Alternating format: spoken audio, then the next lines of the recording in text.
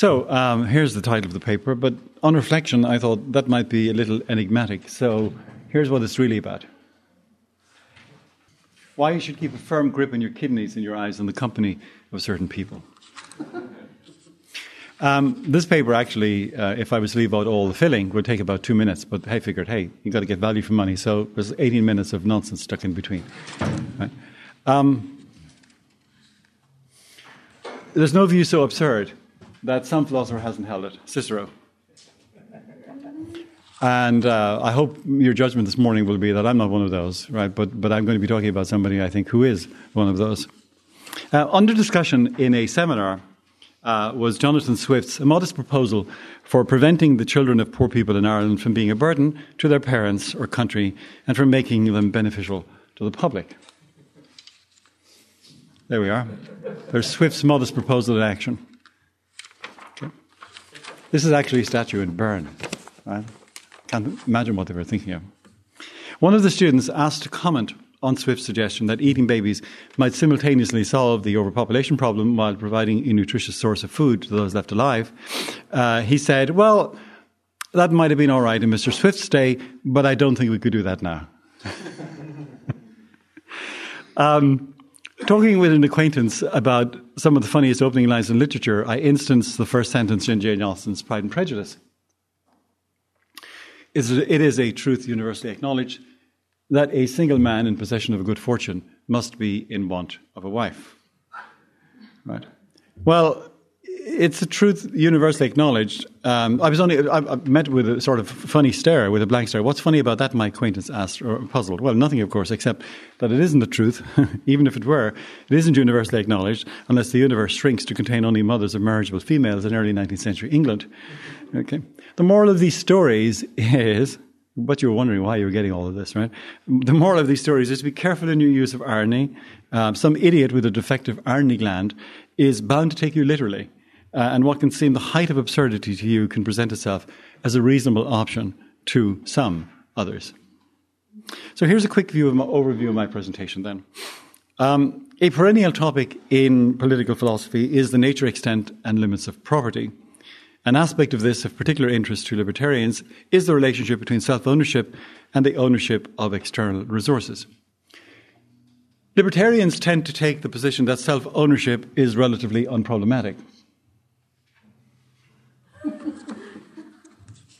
Yes. And that what needs to be explained, there's no substance in this talk, it's all just slides, okay? The slides. Okay.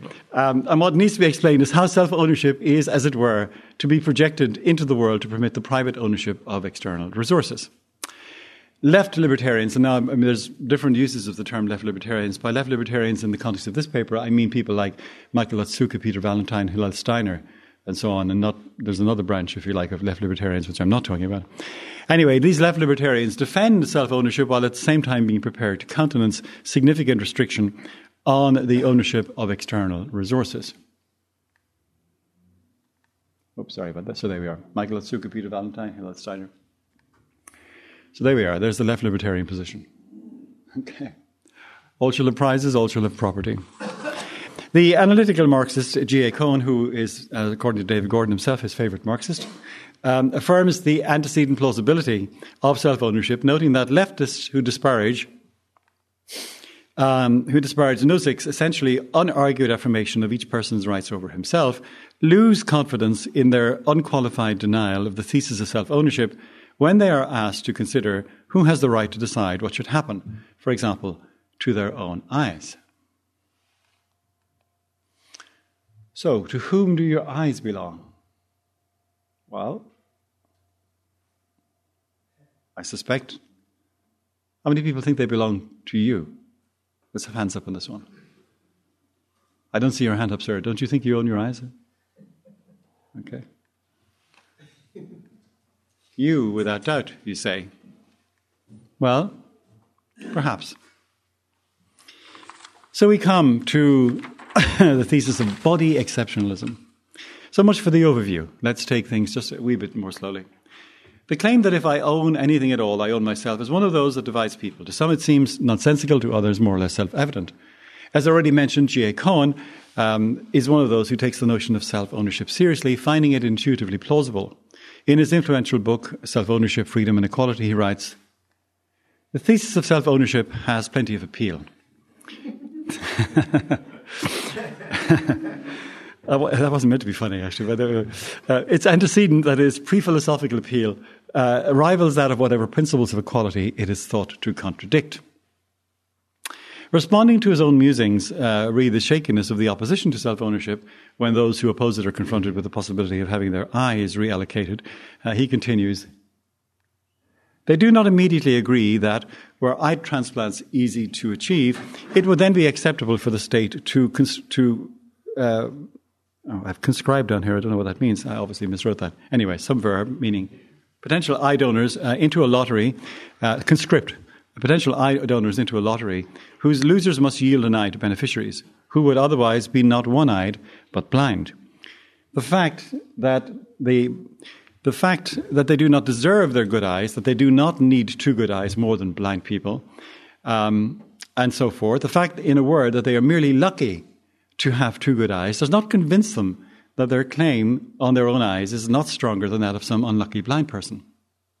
But, he says, and I emphasize this, if the standard leftist objection to inequality of resources, private property, and ultimate condition are taken quite literally, then the fact that it is sheer luck that these relatively good eyes are mine should deprive me of special privilege in them." This is Cohen talking. So there it is. Cohen, it would seem then, intends this last remark as an ironic warning against taking what he calls standard leftist objections literally.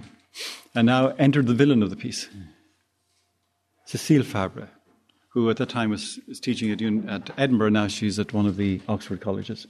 There she is, picture, so you can recognize her and avoid her when you see her. Okay. The contemporary political philosopher Cécile Fabre denies that the claim of self-ownership is unproblematic.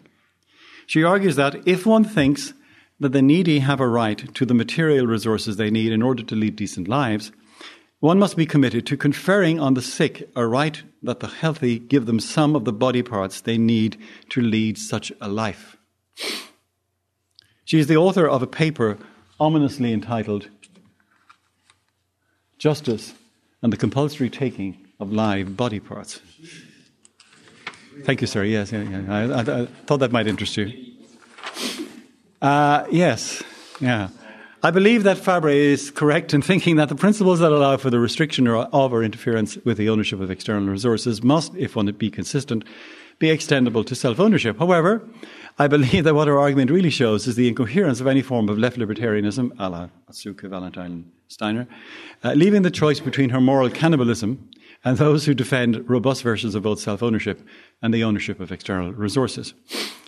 Fabre believes that, so there's some more of her stuff, right? So this is not just a once-off. This is not just an aberration. She's been doing this stuff since 2002. Okay. So, she believes that most contemporary theories of justice hold that those who are badly off have a right to some of the resources of the well-off in order to live a decent life. Let's just pause here for a moment. Even if it were true that most contemporary theories of justice held this, and just how many theories of justice are there, why should this be of any significance? It is also held, she believes, that people should have a considerable degree of self-ownership or autonomy. She uses the two terms interchangeably. Fabre sees the right to a decent life and the right to autonomy as being in competition, and the problem of political philosophy being how to reconcile them. So there we are. So she starts from two ordered principles of substantive justice, which embody these competing rights. According to Fabre, we have a principle of sufficiency, which is that people have a right to the resources they need in order to lead a decent life. And secondly, a principle of autonomy, which is that once the principle of sufficiency is satisfied for everyone, then everyone should be permitted to follow their ideas of the good and enjoy the fruits of their labour. Now note that these principles are ordered. The principle of sufficiency must be satisfied before the principle of autonomy. Very few libertarians would be willing even to start down this path, okay, so we could probably stop the conversation right there. But anyway, once again, we might pause for some reflection. All sorts of questions might be asked about the principle of sufficiency. Where does it come from? What is its justification? Is it meant to be self-evident? As right is used in this principle, is it a claim right? If so, against whom is the claim to be made? Me, you, the state. If the state, why the state? What if there is no state, as actually has been the case for most of human existence? And so on. Lots of questions. Now, Farber argues that everyone has an interest in living a decent life. Oops, sorry, getting ahead of myself here. So these are the questions.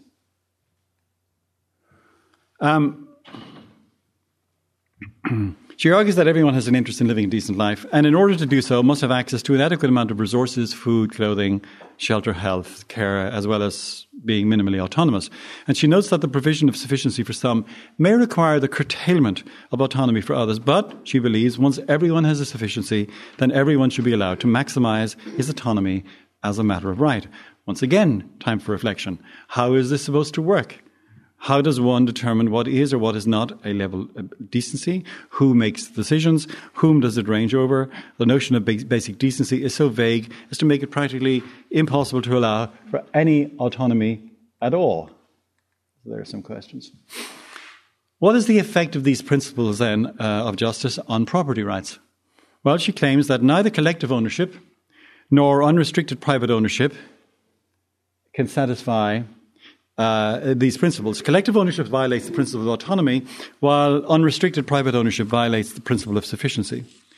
She is going to argue for a combination of both kinds of ownership or rights as a way of satisfying her principles. Now, under her proposal, principle of sufficiency, all would get equal shares in natural resources. In the event that Peter Pan has insufficient resources, he has a right against Captain Hook that Hook cultivate his share in certain ways or allow Peter to do so. Quote, the sufficiency principle requires that neither of us singly has the rights to decide by whom, whether, and how the world would be used and to enjoy the whole of the income derived from it.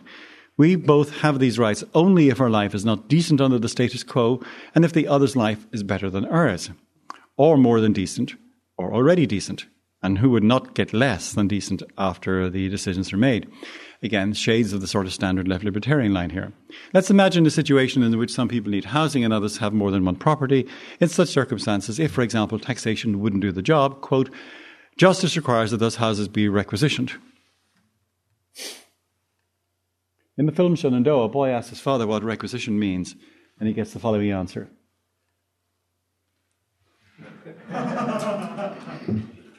I love that film. Requisition, it's a fancy word for stealing. Okay. On the face of it then, it looks as if the composite set of private and collective rights might impinge negatively on autonomy. It's putting it mildly. But individuals can use the world as they wish, provided they do so in a way that the luckless are provided for, and any way they choose after that. Suppose somebody were to object that requiring the lucky to work for the unlucky is an infringement of their autonomy. Quote, if the lucky have to work more, let alone all of their time for the unlucky, my Dworkinian opponent, I don't know why she picks on Dworkin, my Dworkinian opponent would argue they cannot implement those identity-conferring choices of theirs which do not revolve around work, and they do not therefore have a decent life. This, one would think, is a pretty potent objection, but it doesn't bother Barbara. With a straight face, she denies that being forced to do work you don't want to do is not a form of slavery, provided your life is still decent. One might wonder whether or not this isn't the contradiction in terms. But anyway, she finally admits that even in such a case, her composite theory of property rights does in fact infringe on the autonomy of the lucky, but not, she says, to an unacceptable degree.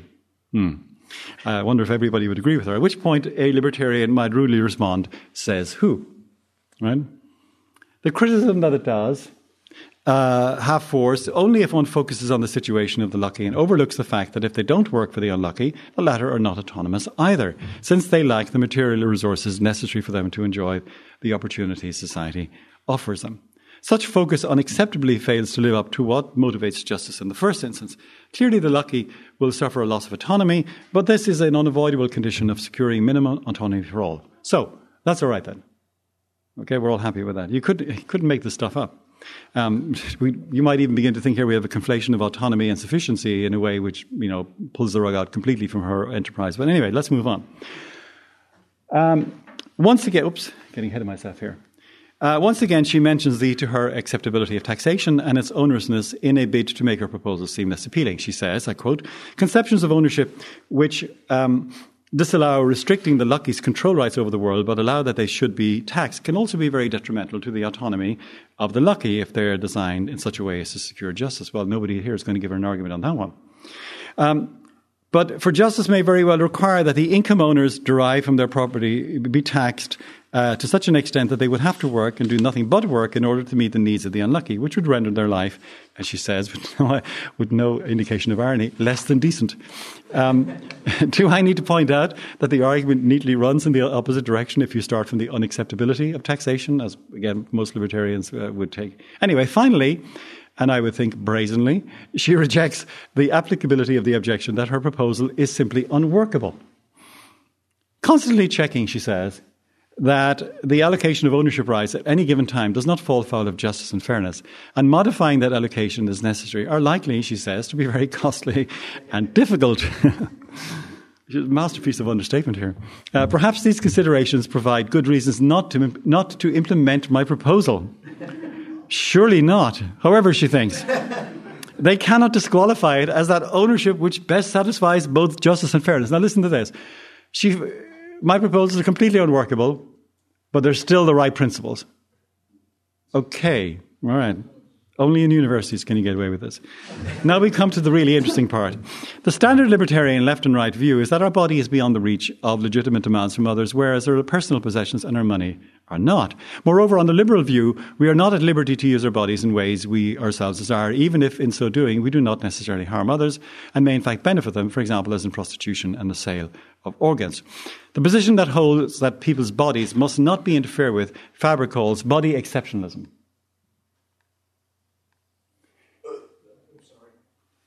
That's all right.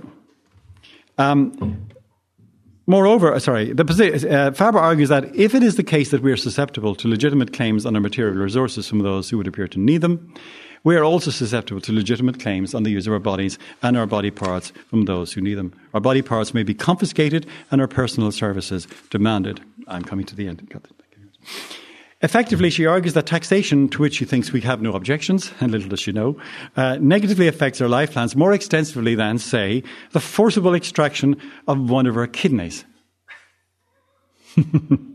Why kidneys, by the way? Why not an eye? After all, I have two, and you have none. You're much better off with gaining one, than I am worse off with being reduced to one. Therefore, she thinks, we shouldn't object to the forcible extraction of our kidneys.